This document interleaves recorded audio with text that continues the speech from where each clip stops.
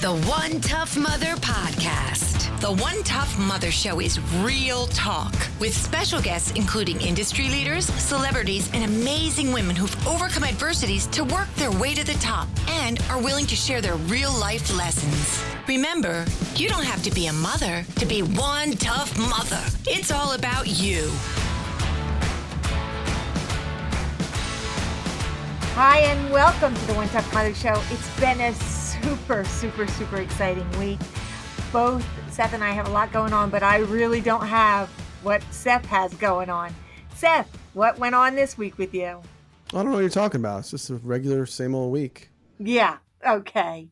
Oh, you mean, the baby. Oh.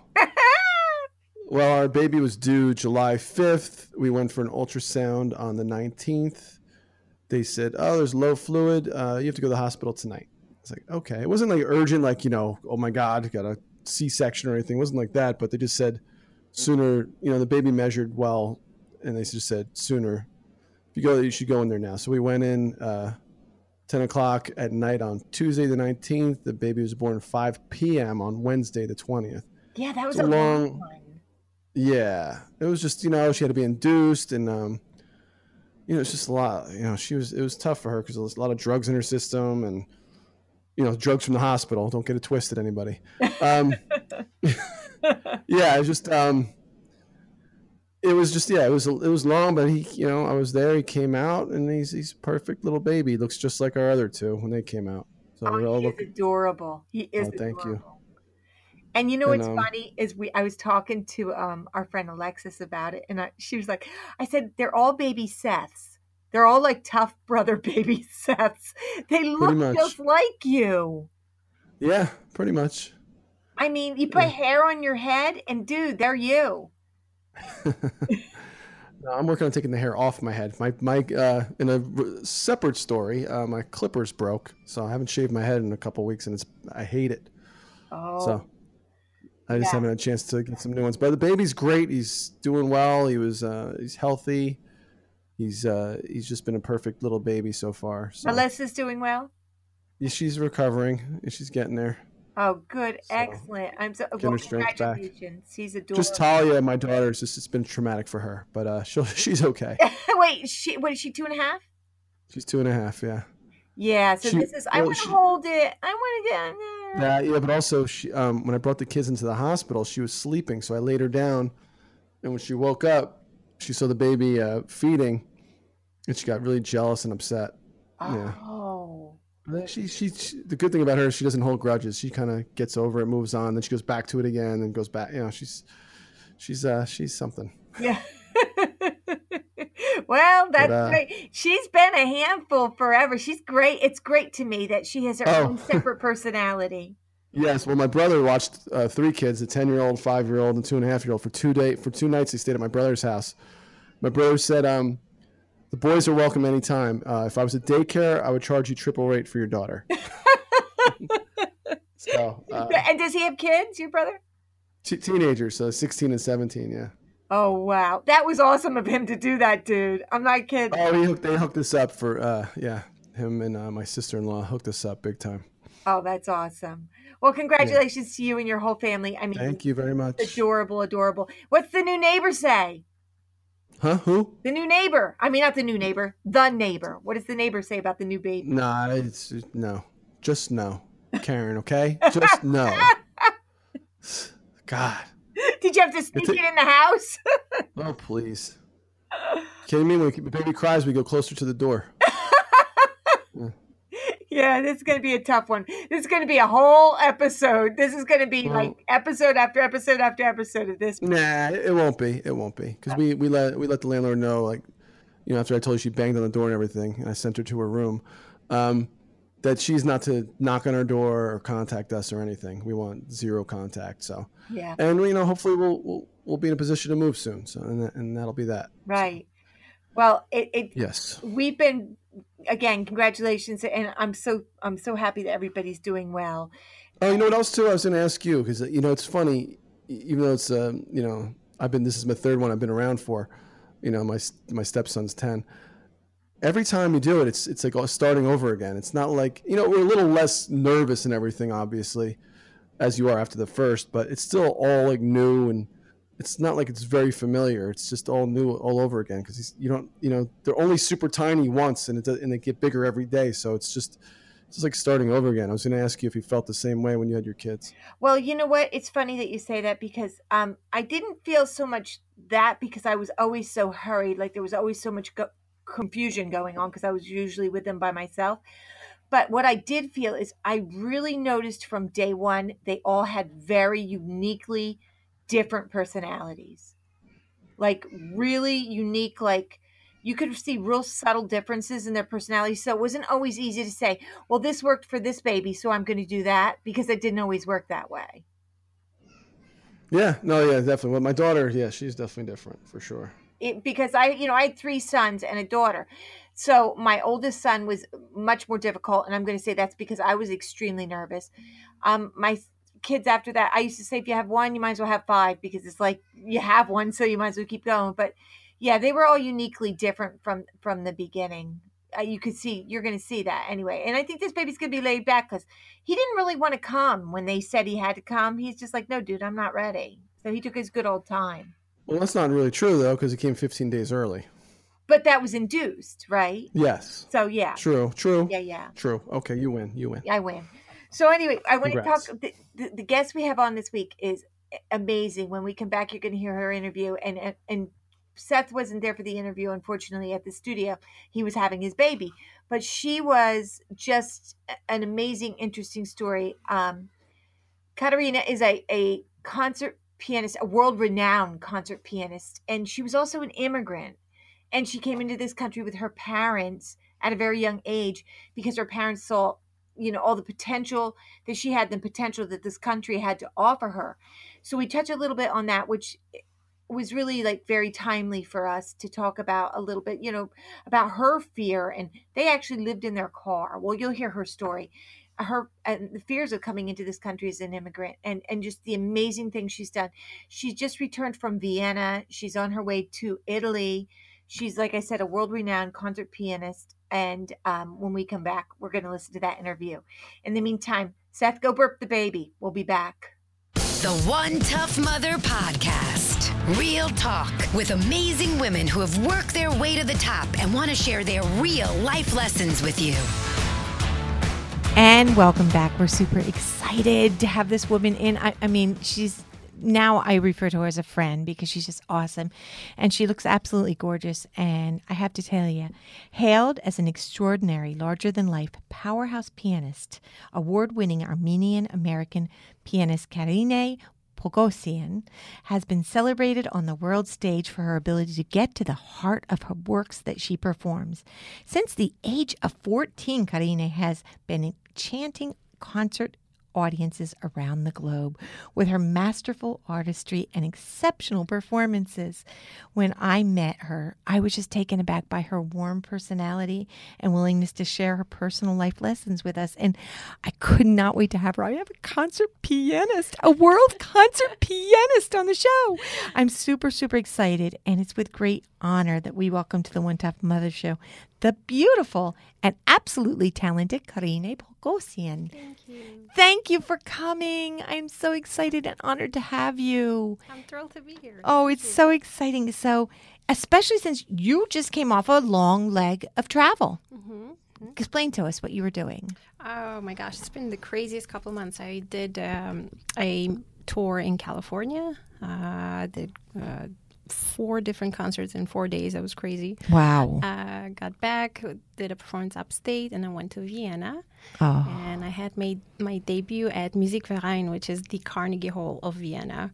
And it was absolutely thrilling. And then I got back and I had my debut at St. Gell Hall at Carnegie Hall. Oh my gosh. So it's been a whirlwind. And then a couple of weeks from now, I'm going to be heading off to Italy for the first time. My first ever visit to Italia. Oh, that's crazy. I'm so excited for you. Thank you. Tell me, Karine, do you get nervous? I do, but it's a good nervous. It's an excitement. It's a sense of responsibility where I don't know. I mean, it's just such a special feeling when people took the 2-3 hours of their life, and they came and sat down in a concert hall, and they want to experience something. So that's a huge responsibility, and I definitely do not take that lightly. But that's something that makes me, work hard and really strive. So it's a good nervous. Oh, that's so crazy, because you're right. I never think of it like that, but you're right. People take time out of their life to enjoy and experience you. Because it's coming from your hands and from what you feel, right? It's blessing and a huge, huge responsibility. I definitely feel honored. I know God gave me this gift, and I want to spread as much inspiration and joy and positivity with it. I think great music has that ability, and so it's my job to share it and bring joy to people. And you're so right, especially in this time of our lives in the United States. We need joy. We need this. Let's go back thinking of that. Start us off from your beginning, where you start. You didn't know, you were not born here. Start us off from the beginning. Well, I was born in Yerevan, Armenia. Very small, beautiful country of only 3 million people, which is smaller than Brooklyn, I think. I think so too. But it's a gorgeous country, very culturally rich. Everyone is doing some sort of artistic activity, writing and painting. And I ended up going into the musical field. And then around the age of 18, my parents and I immigrated to the United States. And it was a tremendous challenge. It was the most typical immigrant story of starting from absolute scratch and doing all kinds of jobs to just put food on the table. But the gratitude that we had for the opportunities that this incredible country presented us with was tremendous. And the things I'm doing right now would not have been possible without all these incredible blessings and opportunities. And man, it's been an insane journey. It's sure. Crazy. And so you came. Wait, when did you figure out, hey, I can play the piano? Well, it's funny. I started piano at age 7. My parents took me to have piano lessons, as all the proper young ladies. I started to take lessons. But the funniest thing is I really, really hated it. Really? That's so weird. I was the worst student. I did not enjoy practicing. I did not like doing all those scales and, etudes. And I think there was a hidden reason behind it, is that I didn't really connect with my first piano teacher that much, and I didn't feel excited about going to lessons. And then around age 13, 14, I had a change of teacher. My first teacher moved, and everything changed. I mean, it just was like this whole magical world opened up, and I realized that music is a way to tell stories and paint pictures, and it's just so creative and adventurous and exciting. So I think around 13, 14 is when I can say the musician was born. Oh, wow. That's so were you the typical, like, why I don't want to go to piano lessons. I don't want to practice.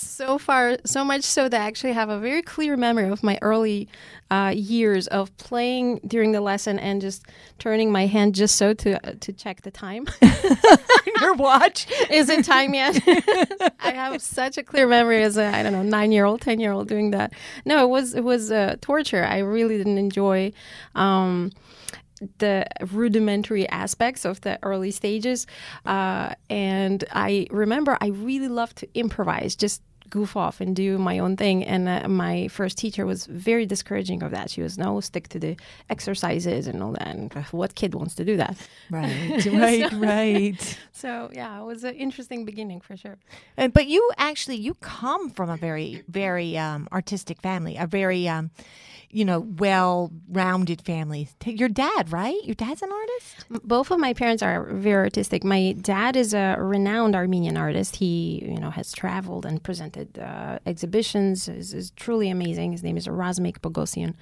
My mom, by training, is an engineer, but around age 50, she had this awakening and she started to paint as well. And now she has close to 500 or so pieces. Wow. Beautiful watercolors. So definitely there is a the artistic vein is present in my family for sure. Absolutely. And you were an only child? I am, yeah. So now you hit 14, and this is when, you've got your friends and everything's going on at school, and they go, we're going to the States. What was that like? Well, I mean, it was very, very difficult. When we immigrated, the entire first year was just very, very challenging, and financially, economically, emotionally. It's interesting to watch certain current events from that lens. I really relate because, my gosh, it's so traumatic. You rip yourself away from everything that you've known your whole entire life that has given you comfort. And here you are in a foreign place. You don't really speak the language that well. You don't understand the customs and traditions. Oh my gosh, it's scary. It's really scary. And I was... I by nature, I'm a bit of an introvert. So for me, it was extra difficult to make these connections and open up. But the beautiful thing is that there are incredible people in this country.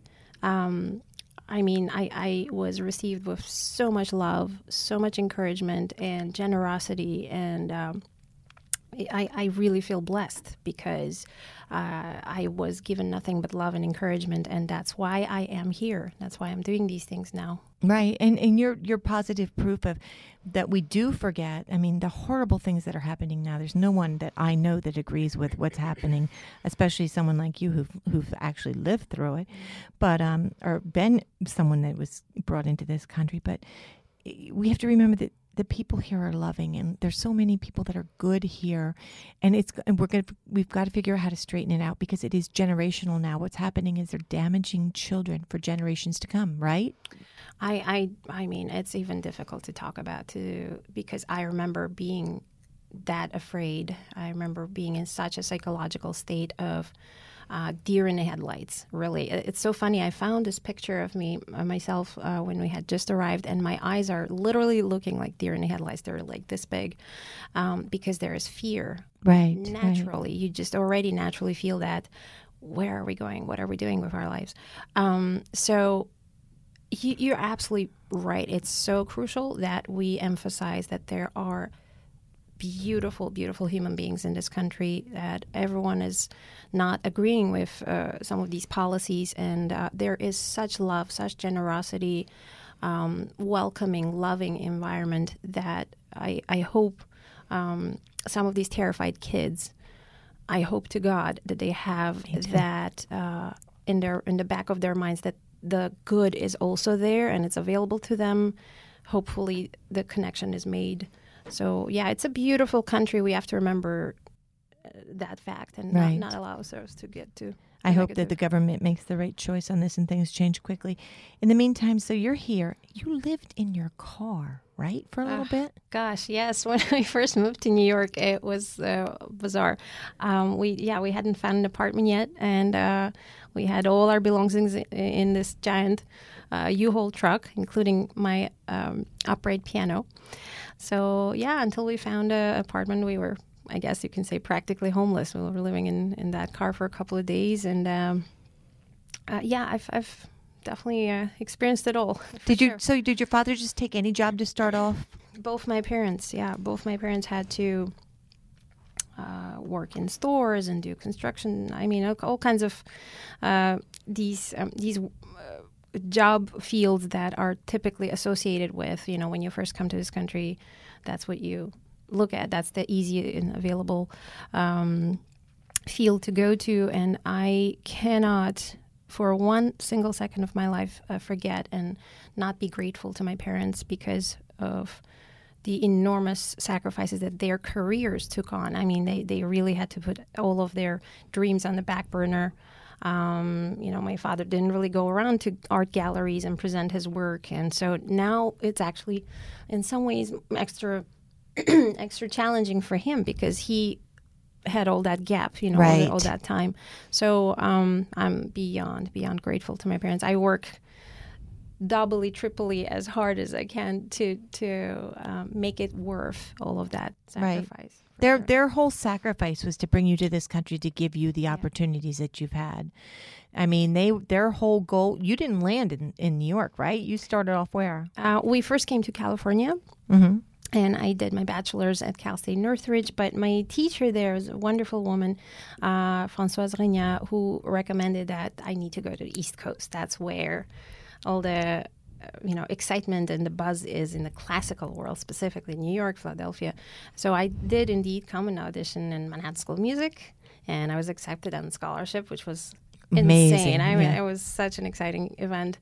So yeah, we decided to load up the U-Haul truck and drive from California to New York 4 days and 4 nights. Wow, that is insane.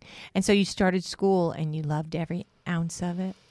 My goodness, New York is the best place to be. I just love it here. I from the very first day of coming here, I felt at home. It is the most creative, energizing, at times very, tough love giving. Yes. Yep. It's a no nonsense environment for sure, and it makes you work hard because it's a place where you constantly feel that there's still room to grow. There's still more to explore and learn. So yeah, I'm beyond grateful to have come here. So yeah, the challenges here are sometimes minimized by the opportunities. I mean, in New York, people are always like, "Oh, I can't stand being around all those people." The vibe here and the energy here is just so amazing that you feel that the opportunities are there. You just have to find them, and you have to work hard to get to them. It's definitely not for everybody. There's that funny expression, you can't take the heat, get out of the kitchen. I think that perfectly applies to New York. You have to be tough. Yeah. I mean, you just cannot be here and expect things to be handed to you. That's the case in everywhere, I think, in all of life. But it's extra emphasized when you come to New York, where every single day you have to push yourself. And absolutely, there are beautiful, incredible opportunities. But also there is this constant awareness that I have to go get them. Right. I have to create them even. Right. So it's a great place to be. Yeah, you have to be open to the opportunities and find them as well. Like you said, you have to create your life. I mean, nobody's going to create it for you. Yeah. So you're going to school, and were you really just like well accepted, or did you have to work harder and harder? Because once you're in a school at that level, everyone around you is immensely talented. It was really interesting at first. It was quite intimidating because you're absolutely right. Everyone in my class was this top-notch, world-class performer. But at the same time, there is a sense of individuality. Specifically, I think that's the case in everything. But in music, it's so highlighted where you have to be your own person. And so I remember having that intimidation at the same time, also tuning into I guess kind of shutting off the noise and just tuning into myself and going within and just connecting to the music and really becoming my own person.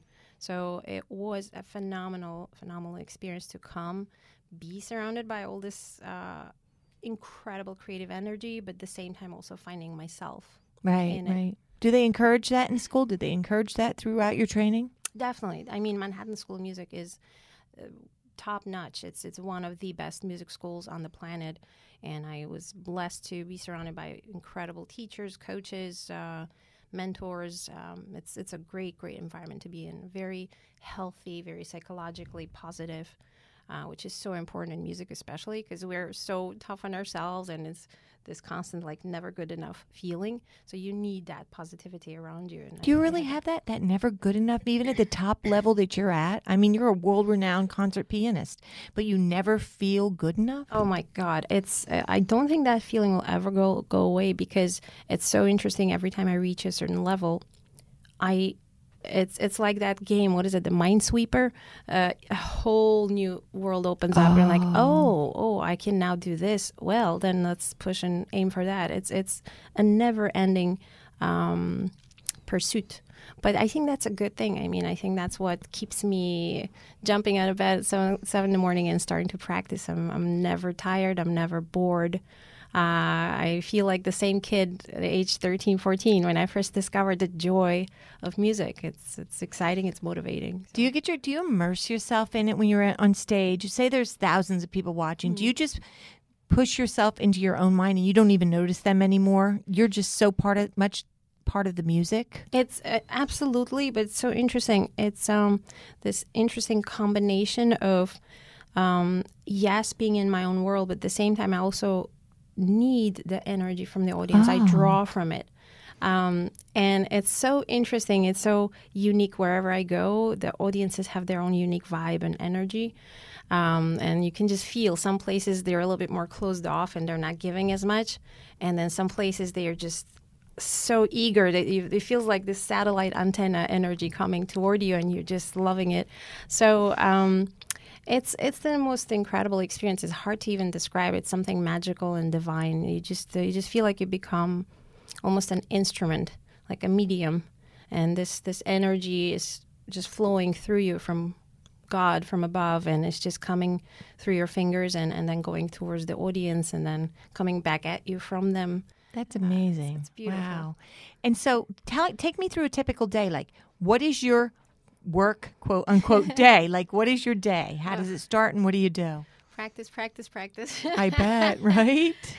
It's ideally, I mean, I also have to do still quite a bit of other activities, but ideally, if I just have the entire day just to concentrate on my music, I plan the day early in the morning. I have my morning cup of coffee, as you can tell. I'm a huge coffee lover. And I just have a journal. I sit down with my journal. I plan it out and plan the specific things I want to accomplish that day. For example, the goal of the day today was working on my Gershwin concerto. So I then start tackling it about, I would say about ideally 4 hours of practice a day, depending on average. Sometimes it goes much, much more.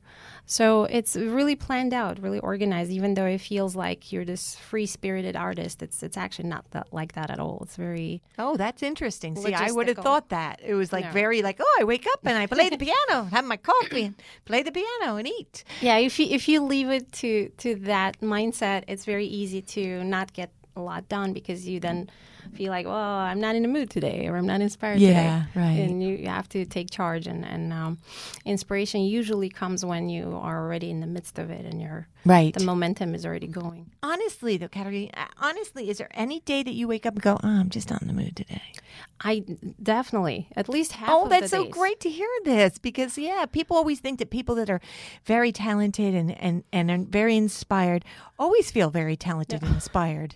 It's so interesting you say that, but I guarantee you at least half the days I'm not feeling like it and I'm being lazy. But again, if I have a system in place where I organize myself, I'm then able to get myself going, and whether I feel like it or not, because we are all human, but it's so fascinating. I always look at these great athletes, for example, who train much, much more than I do and are playing games every other day. And you always think, my gosh, doesn't he have a sick day or a tired day? But again, they have the system already in place. So whether they feel like it or not, it will happen. The productivity will happen. So the discipline is like the number. If you're going to excel in anything, discipline is absolutely important. You have to be disciplined no matter what. Even if you're digging a ditch, you get, I'm too tired. I'm hot. No, you stop.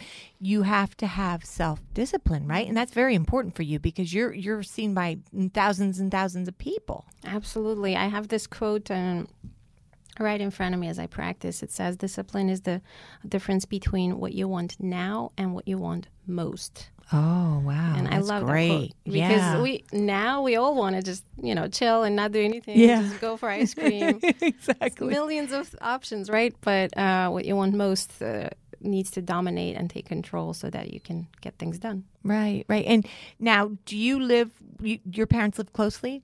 They do. We're about 15-minute walk apart. So that's excellent. Wonderful. Excellent. So where you're at, do you practice in your house? I do practice in my apartment. Very lucky to say I'm surrounded by musicians. So I was going to say, so it's okay? Yeah. So I haven't gotten into trouble yet, thank God. I was going to say, like, you wake up, you can't sleep, it's 2 a.m., you're like, I'll go read a book. Nah, I'll practice. You start pounding away and people are like, whoa. I can't quite do at 2 a.m. I'm sure I will get into trouble. But yeah, it's pretty welcoming environment. Oh, that's cool. Yeah. That is very cool. So when I watch you play, I have to bring this up because you are very dramatic and very I mean, I love it. You're like I said in the intro, you're a powerhouse. You can see how much you enjoy it. You see how much you love it. Like your body movements, everything about it. It's almost like you're dancing as you're sitting and playing. You know what I mean? And I think about that because I think about when I'm in the car, and believe me when I tell you, no one wants to hear me sing. But when I'm in the car singing, I'm like always hitting the steering wheel and bebopping around. I'm thinking, if I was a concert pianist, that's what I would be doing. I would be just like crazy, just like I love it. You're not just sitting there playing. The movements are just in tune with your music. It's so actually interesting you say that, because when I watch my own videos, I'm like, what am I doing? Is this me?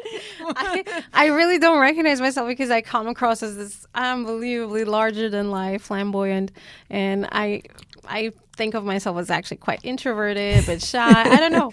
And so I think it's the power of music. It just takes over you. It really, for me, music is energy.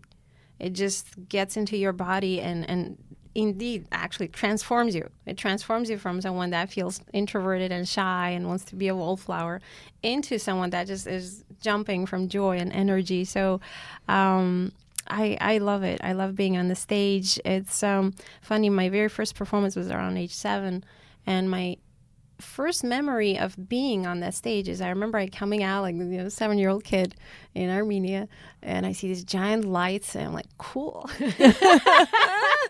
It just, this warmth was coming literally because the lights have this, hot energy. And then all these people, I remember looking around and just feeling so at home and natural, and it just that's so funny. Yeah, that's funny because you keep telling me you're introverted, and I think no, because I know you. I know you don't seem it, but no, I understand what you're saying. Now I have to give you the hard one. Here's the hard question. Here's the cutting question. People are going to want to know: do you ever screw up and then fix it? Tons of times. During a concert, like you're like, oh shit. Oh my gosh, the harder I push myself. That's the funniest thing when they say you have to live outside of your comfort zone. But the bugaboo that comes with that is outside of your comfort zone is millions and millions of failures because you're just not used to it. It's not your comfort zone. So I have had so many enormous challenges where I was like, oh my gosh, how am I going to pull this off? And the hardest thing is not that moment itself, but what you do the day after. Because you want to just curl up and just disappear. I'm like, I can't believe I played that wrong note. And you're just so mad at yourself. But then you have to, number one thing to do, I remember this beautiful quote by Plácido Domingo, one of my idols, one of the 3 tenors, who said, it's okay to not be pleased with your performance, but it is not okay to show that because the audience has just experienced something and they're so grateful for it. And by you coming out there with a pouty face or something, you're taking that joy away from them, and you don't have the right to do that. That's so cool. It was so life-changing because it made me remember, look, this isn't about me. Right, right. I'm not this like queen out there, and it's about pleasing myself and being happy with myself. It is about an experience that I'm giving to these people who, again, took the 2-3 hours out of their own life. And they came to experience something. So if they are on their feet at the end and are just so transformed by the beautiful music, what right do I have to be upset by that one wrong note or whatever and take that joy away from them? So, that is so cool. Yeah, that was really inspiring. That is very cool. And, it makes a lot of sense because it isn't. It's you never think of it this way when you think of an artist like yourself, a singer, or a musician, or even a sports player. You don't think about the fact that it really just isn't for them. It's what you're giving, the joy that you're giving everyone around you. And that's true. It's tremendous. I never think of it that way. But yeah, I always wondered, like, if you hit a wrong note, or you're like, whoa, everybody settle down. I got this. That would be me. Like, I would just have to make some kind of fun out of it. Because, I mean, it's just, I'd be like, oh my God, I did that wrong. But no, that is so, and you work so hard and practice and practice and practice. What like, when you learn new music, do you give yourself like, I'm going to learn this in 3 weeks, I'm going to learn this in 3 months? How do you do that? It's It's very, very important. This is where that discipline again comes back, because you have to be so organized where, like, you see this long-term plan. This is the day of the performance, and you do the backward planning. Where do I want to be a month before that or 2 months before that? Because, again, otherwise the danger is to go into the artist mode and be like, oh, I'm not inspired today. Oh, I'll start next week. And then you're behind. So I'm very rigorous about that. I really want to make sure the preparation part is I can do everything that I'm capable of putting in. Right. And it's funny because you think as a talent, someone who's like talented and has this natural ability to perform, that they can just play anything. And people think that you're just going to be like, bam, bam, bam, and start playing it. No. I mean, that's the goal, to make it look like that, because that's why you work so hard, so that it feels effortless, and it's just about the moment and the music.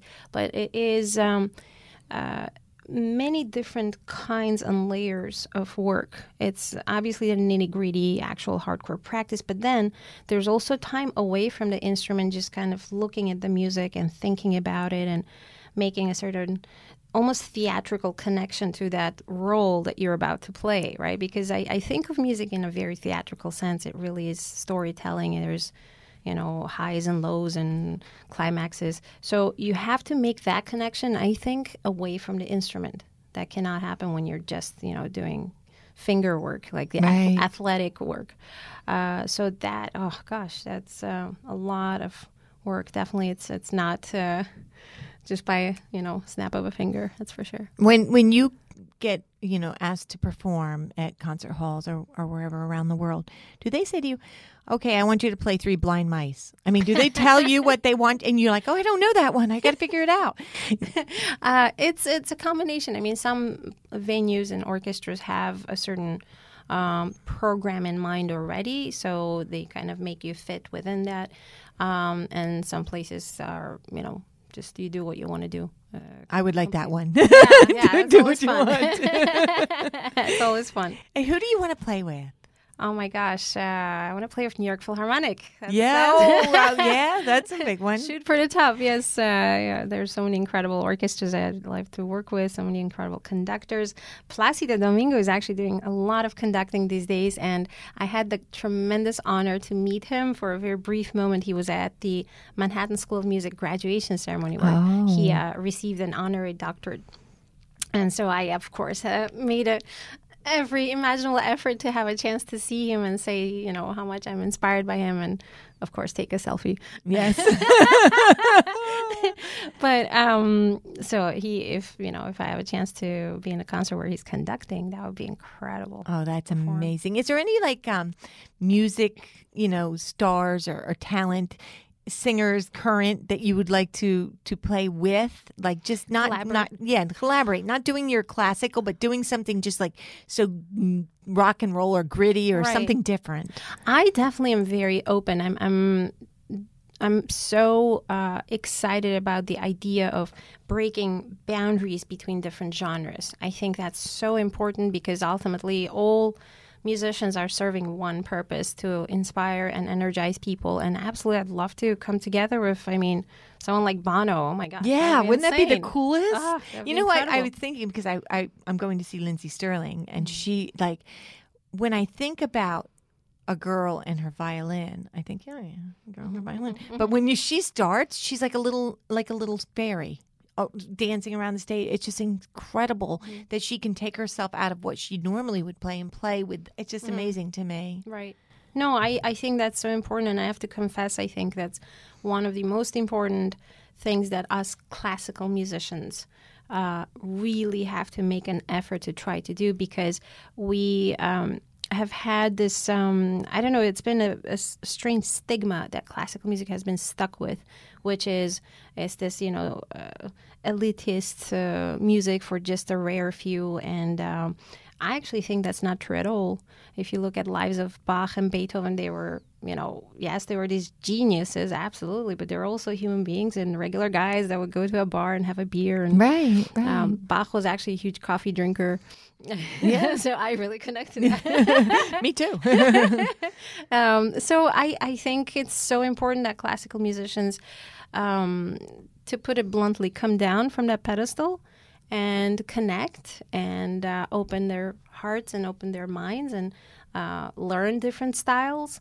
I don't know, go take a salsa dance lesson. Oh, I think know. this is awesome to hear this, because I think of that too. I always think of classical music as almost staunch and very like cultural, and you have to be very immersed in that type of strict mindset. Right. But no, not at all. In fact, it breaks my heart when I hear that and see that perception of classical music, because for me, and you were describing how I play, I mean, for me it is very alive, it's very passionate, and there's so much fire and energy, just as much fire and energy as in a rock concert, for example. So I really think we need to make that connection. I absolutely do too. And when you were in Vienna, or wherever, I know you've been all around the world, but when you were in Vienna and you don't get really time to hang around and like see stuff, right? Most of the times, no. This time I had a little bit, like I had a day or two after, so I hung out a little bit and went to some museums.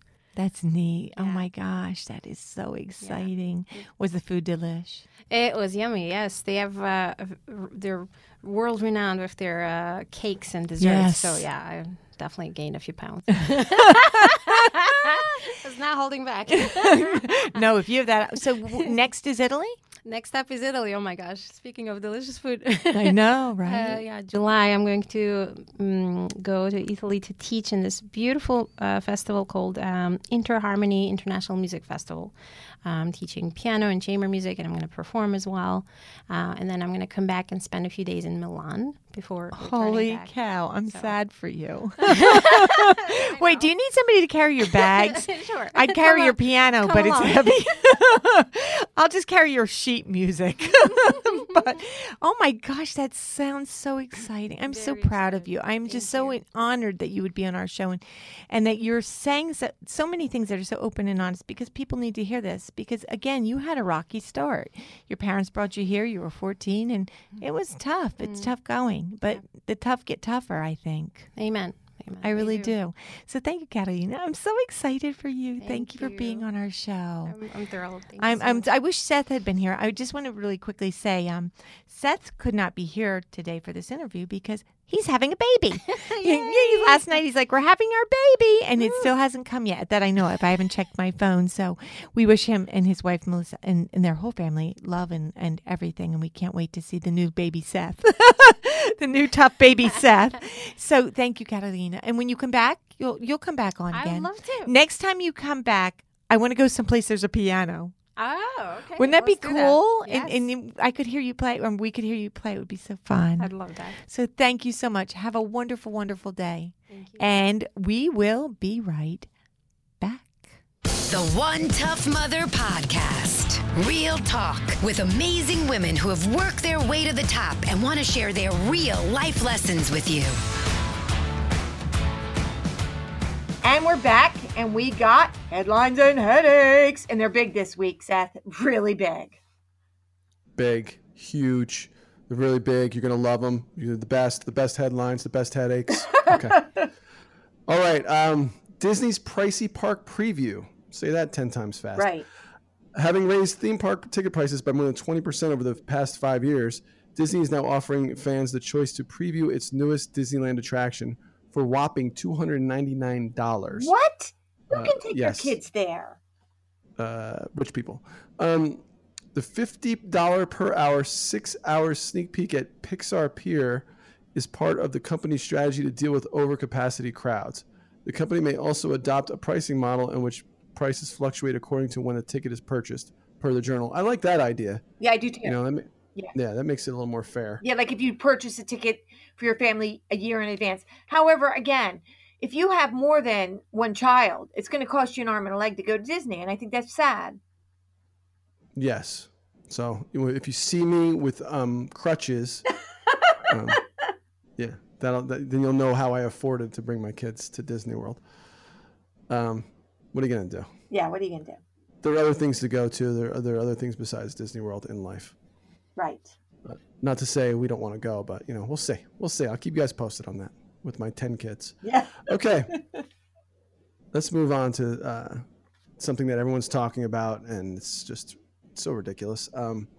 Furor mounts over detaining kids in the latest salvo against the Trump administration's zero-tolerance immigration policy. State and federal prosecutors called for a halt to the separation of children from their parents at the Mexican border. Letters from Democratic state attorneys general and a bipartisan group of former prosecutors say the practice distorts or breaks current law, according to National Law Journal, even as the White House continued to insist Monday that it enforces it. Since last month, parents who enter or attempt to enter U.S. illegally have been detained apart from accompanying children who are being placed in overcrowded facilities. Now, we know since, they finally, the president called Congress to pass a law allowing against, separating the children from their parents. Right. I mean, it's ridiculous that it had to go this long. It's common sense, and you know what it does? It's a reminder. It's a couple of things. There's some negative and some positive. The negative is you realize like things like Nazi Germany and even we had Japanese camps here and during World War II. You would think like that stuff won't happen again, at least not on our soil or not from what we would do. And it is still happening. And it's kind of sad to think that we still have yet to fully learn from history and that you can't treat people that way. Right. It's human decency. Right. And so luckily they did finally cave. The positive though is that in this day and age of communication, you can't get away with it anymore. That's the positive. Right. That's great. It's great the fact that people can rally as a country, as a planet, to say no, this is wrong. You have to fix it. Right. And give them credit that they fixed it. I agree 1,000%. And I've read some amazing conversations and statements and viewpoints from young adults, like in their 20s and 30s, and I'm just blown away, and I'm extremely proud that they have the wherewithal to read about it, to understand it, not to just go out there and go F this, F that, F the president, F this. They really spend some time like looking into it and looking up and seeing both sides. From what I've read, I've seen more, in-depth conversation than just blurting out a bunch of swear words at the government. And I think that's amazing. And to be fair, this didn't just start happening. This was happening in the previous administration too. Like this is not new, where they've been separated. So right. And I don't think people realize that, and I don't think that's said enough even.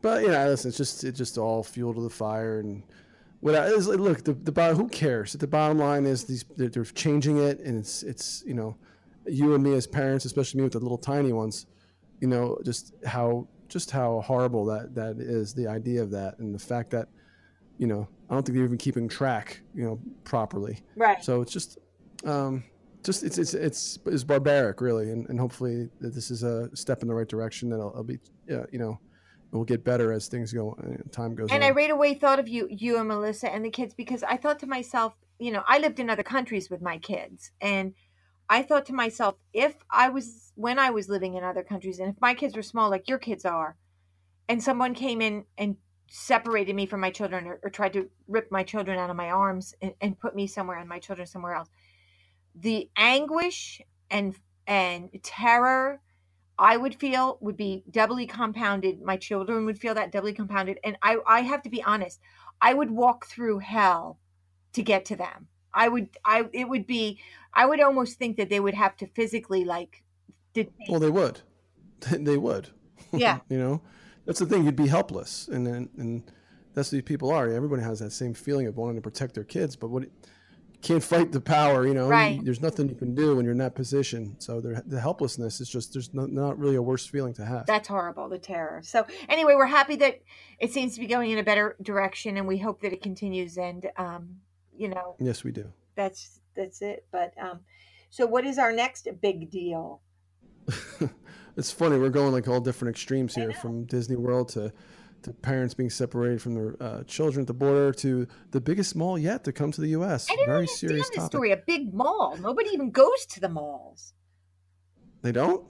Oh my God! By us, all the malls are dying. Well, by me, the Short Hills Mall is packed every day. I haven't been there in a long time, but we drive by it because when we're driving, it's kind of in our area. It's like you can't even get in there. Oh. But the biggest mall yet to come to the U.S. as retail centers across the U.S. struggle. A Canadian developer is one step closer to building the biggest mall in America after Florida zoning officials approved a plan. The $4 billion project known as American Dream Miami will provide over 6 million square feet of retail and entertainment space.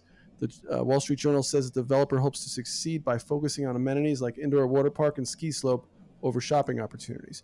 And that's the thing. Malls are becoming places to go for activities, not just shopping.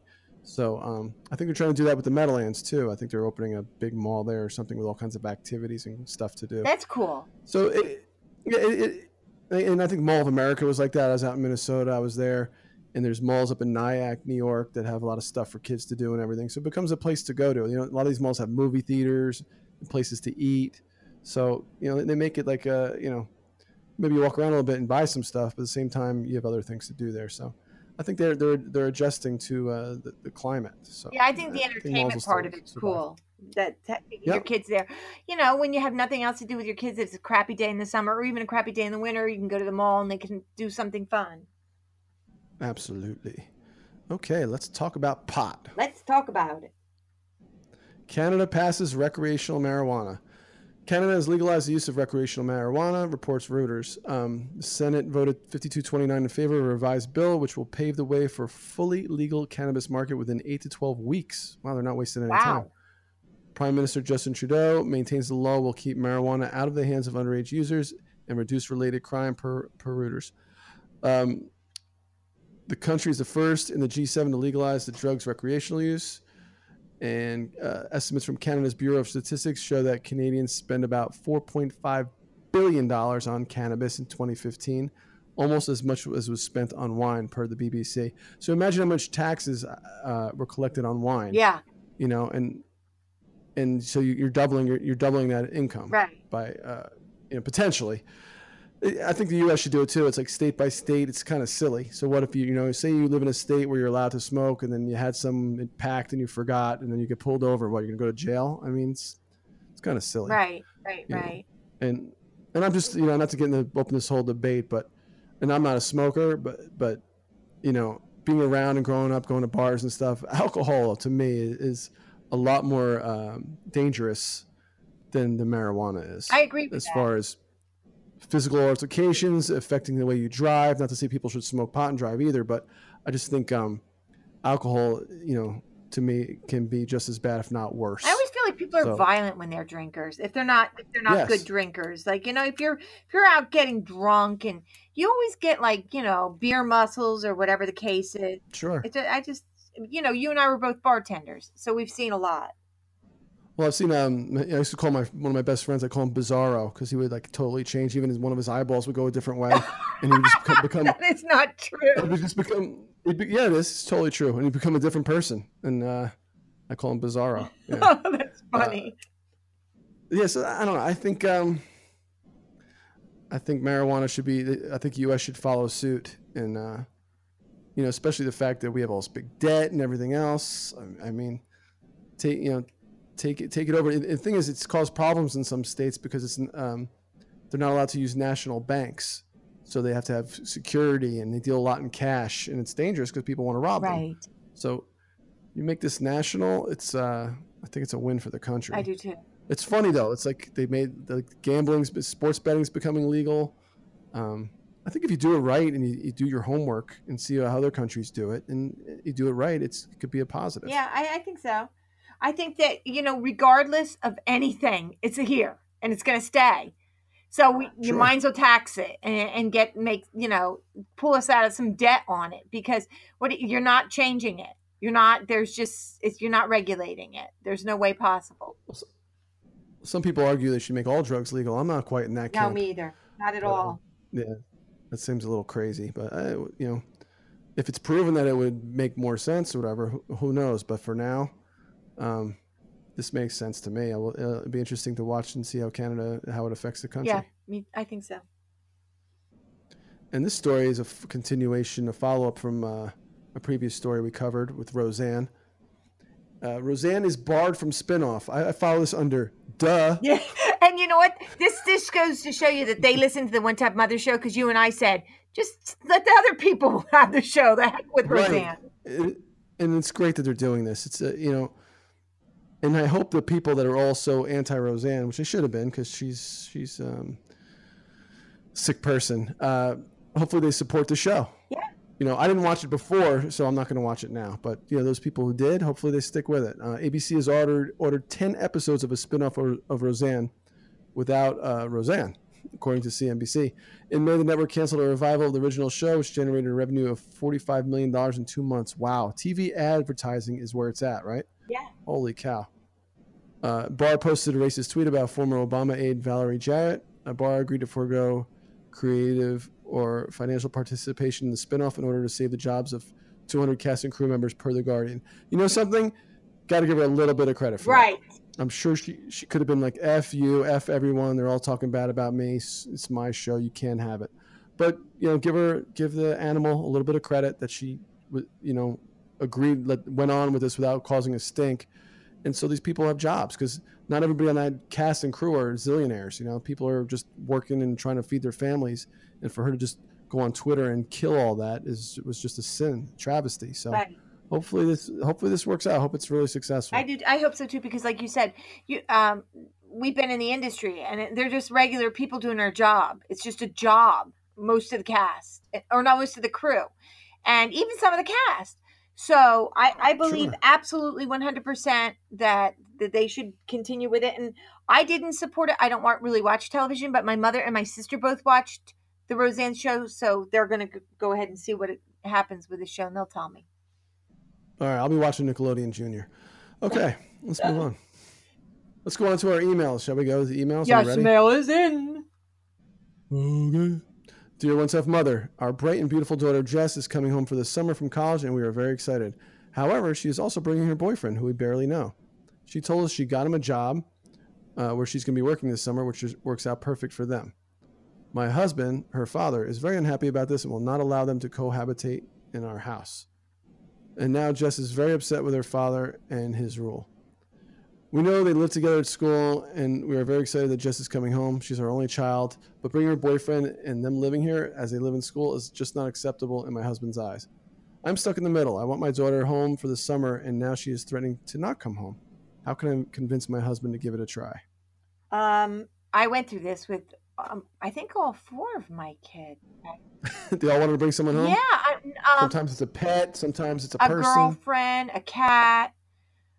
Boyfriend. No, I think that once they went to college and then they wanted, to come back home for the summer, I do believe that they did bring somebody home when they were older. And my thing was, I had younger kids at the time with my oldest ones, of course.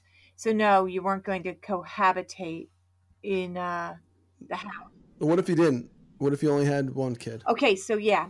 So my daughter, who's the youngest, and everybody else has grown up and gone, or everybody's out of the house and married or on their merry way.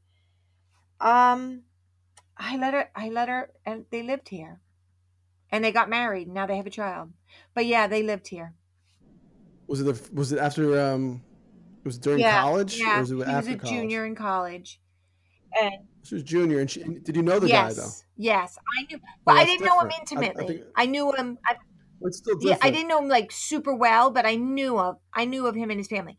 Now, you had a good feeling I had about a good him, feeling. and you knew his family a little bit too. So I think they're in a different situation here. And I got to say, I'm a little bit in the camp of the dad here, in the sense that, all right, you want to act like adults, then go get an apartment. You got jobs, go get an apartment, and you want to live together, and that's fine. But in my house, it's not gonna fly. I agree with that too, because you know what? You don't. First of all, it's weird when someone moves in that you don't know, because you're like kind of. But you don't know. You're not adults. Right. You're not. I'm still paying for everything. I got to feed this kid and wash his clothes too. Get out of here. Right. No, I don't think I agreed with the husband. I don't think I know what she wants. I know she wants her child home. And that would be me. I want him to come and stay. But, I have to respect the husband. I think that he doesn't know the dude, and he doesn't want that happening in his house. It's his little girl, his only child. Yep. And like, you don't want to come too hard. You just want to have a discussion about it. But I said, look, you guys want to be adults and be a couple, then go get a place, rent a room somewhere. I can't have you living as like you're in my house like that. It's not right. I don't feel comfortable with it, and you guys can't do it. You could come spend. You're going to be in the area. You're going to rent a place out. You guys can come over whenever you want, have dinner, hang out. But it's just I'm not comfortable with you guys living here together. It just doesn't feel right. And I think respectfully that the boyfriend should be like, we got to respect your father's wishes. Yeah. So. But people are they're still teenagers maybe at that point, or just young 20s and full of angst and entitlement and all the other stuff potentially. I don't know this girl or boyfriend, but it's you gotta try to.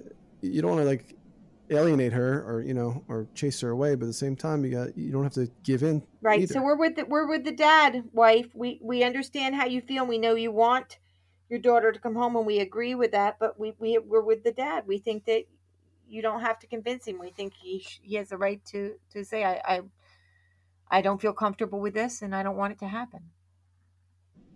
Yes, agree. And guys, all sit down and try to talk it out like adults, and maybe you can help her right out. away, it seemed like she was throwing a hissy. Well, I won't come home. Well, that's not how you handle things. Right. If well, she's a child though. You're the parents, so you got to try to smooth it out. Okay, I think we solved that problem. Let's go on to email number 2. Dear One Tough Mother, our new neighbors have 5 small yappy dogs. Move. Okay, next letter. You're going. Our new neighbors have 5 small yappy dogs. They bark and bark and bark day and night. I am telling you, they bark at every sound, car, or person that walks past their house, and they even bark if we are in our yard.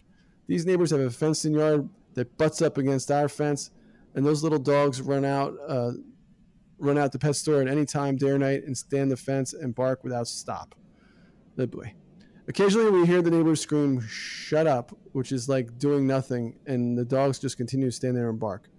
We have spoken to these neighbors twice and asked if they could please keep the dogs in at night, but nothing has changed. With summer coming, we enjoy evenings at the fire pit, our teens and their friends over at the pool, and our yard is a hot spot to be. At this point, it's obvious that the writing is on the wall and these dogs are going to be a problem. Do you have any suggestions besides calling the police every time? Well, I'm going to, count your blessings because I'm in a 2-family house, so, poor you. I wish I had the problem. But there are ordinances at certain times. If these dogs are at night, after 9 o'clock at night or something, out there barking, the cops can come and shut that down because there are town ordinances. Otherwise, you may be kind of screwed. Well, you know what? Let me just go. I'm going to go the full bore on this one because I have. Start throwing things at their house and getting crazy. Get your own dogs. Go get your own dogs. Get bigger barking dogs. You show them. Get big dogs to eat them. No. Here's what I have 3 dogs, and they're little dogs. And I have a pet door, and I have a fenced-in yard, and I have neighbors. I mean, not like right on top of me, but I do have neighbors. You've been to my house. We have neighbors. We're like a little community. So my dogs shoot out the pet door because they're dogs, and they see a squirrel, and they go yapping down the yard. I would not want to hear someone else's dogs constantly doing it. I am not allowing my dogs to do it. I go out there and say enough and make them come in the house. Right. You have decency. It's all common courtesy and respect for your neighbors.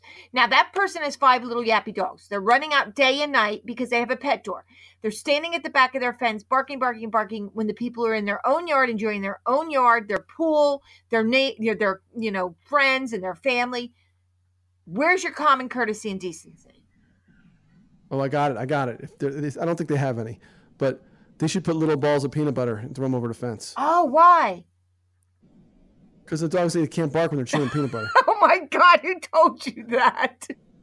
I saw it in a movie once. Oh, the Looney Tunes cartoons. Yeah. No, I saw it in a real movie with real dogs. They gave them the Dobermans. Kept them busy. Oh. All right, well, that... I think they might put drugs in the middle of the peanut butter, though, so don't do that. You'll get arrested. But what if you don't kill them? Maybe you just make them go get sleepy. Yeah. Well, you know what? What you need to do is if they're not being courteous, if they have no courtesy and they're not being respectful, then the only thing you can do is call the police and tell when the police come, you're going to be there with the neighbor and just say, I tried to speak to you, but we just want to enjoy our yard. Just have respect. Or get a pet hawk. Oh, actually, we have that problem here with dogs being picked up by hawks. Yeah. I believe it. Get a pet hawk, and then you watch your problem disappear one dog at a time. You're such a jerk today. Well, anyway, we don't condone anything that Seth says in this whole letter, except for the peanut butter might work. I thought that was interesting. But other than that, you're going to have to call the police. These people have no respect. Move. Sell your house. No. It's a good time. The market's high. You have a pool. Stay. So we'll sell your house in September. But these people don't have respect. So you're gonna have to start from square one and just have the cop come and just tell them. That's the way to. Yeah. Man, you know the barking dogs in the back. Yeah, bring them inside. Right. So yeah. We're gonna put them down, man. And you know what? I hope this isn't gonna be like a Judge Judy thing where they call the cops. The people get picked off. They retaliate by throwing stuff over the fence. It becomes like a big joke. Meet the plaintiff. Exactly. She's a trillionaire, Judge Judy. Trillionaire. In the meantime, yes. we're gonna end the show. We want to thank again Katerina Pogostin, and she's amazing. I mean, amazing. I can't imagine being able to play emotion through my fingers like she does, like be a concert pianist in front of thousands and thousands of people and emotionally play. She said she feels it come up through her body, and it's a very physical and emotional thing. It's incredible. Spiritual. Incredible. You know, your son should play with her. He plays the cello, right? Yeah, that can happen. Yeah. Actually, that would be cool if she ever did something that he could go see her play, or at least talk to her, because she talks about how emotional you can become. And she said in the beginning she didn't even like piano. So your son should talk to her. Okay, in the meantime, Mother Says this week is, and this is a good one, if you judge people, you have no time to love them. Like, don't judge people before you know them, like by the way they look or the way they act in the beginning. And I'm very, very, very guilty of this. I recently did this. I judged someone on someone else's opinion. Like, I met them and they're like, oh, do you know so-and-so? Oh, wow, watch out. They had like a lot of comments to say. So for like the past couple weeks in my head, I've been like, oh, wow, I got to really, not be around this person or not talk to this person as much or watch what I say. Then I ended up spending time one-on-one with this person doing some things, and it was a really cool person. And I felt like a real jerk face that I had judged them before I even knew them. Well, it also goes with treat people how you want to be treated, and and judge people by how they treat you, not by what other people say. So don't judge people before you know them. You'll never get to love them. You'll never get to know them. And everybody has something valuable to teach you. And that's what we believe. We believe that every person that you meet has a lesson to teach you, and you need to learn that and get to know all kinds of people. Right? Oh, yes. Right. So anyway, go home and take care of the baby. Okay, have a great week, everybody. And next week, another crazy show. Can't wait. Twinkle, yellow star, how I wonder what you are. Up, so high. Yet the diamond and sky. Twinkle, twinkle, yellow star. I wonder what you are.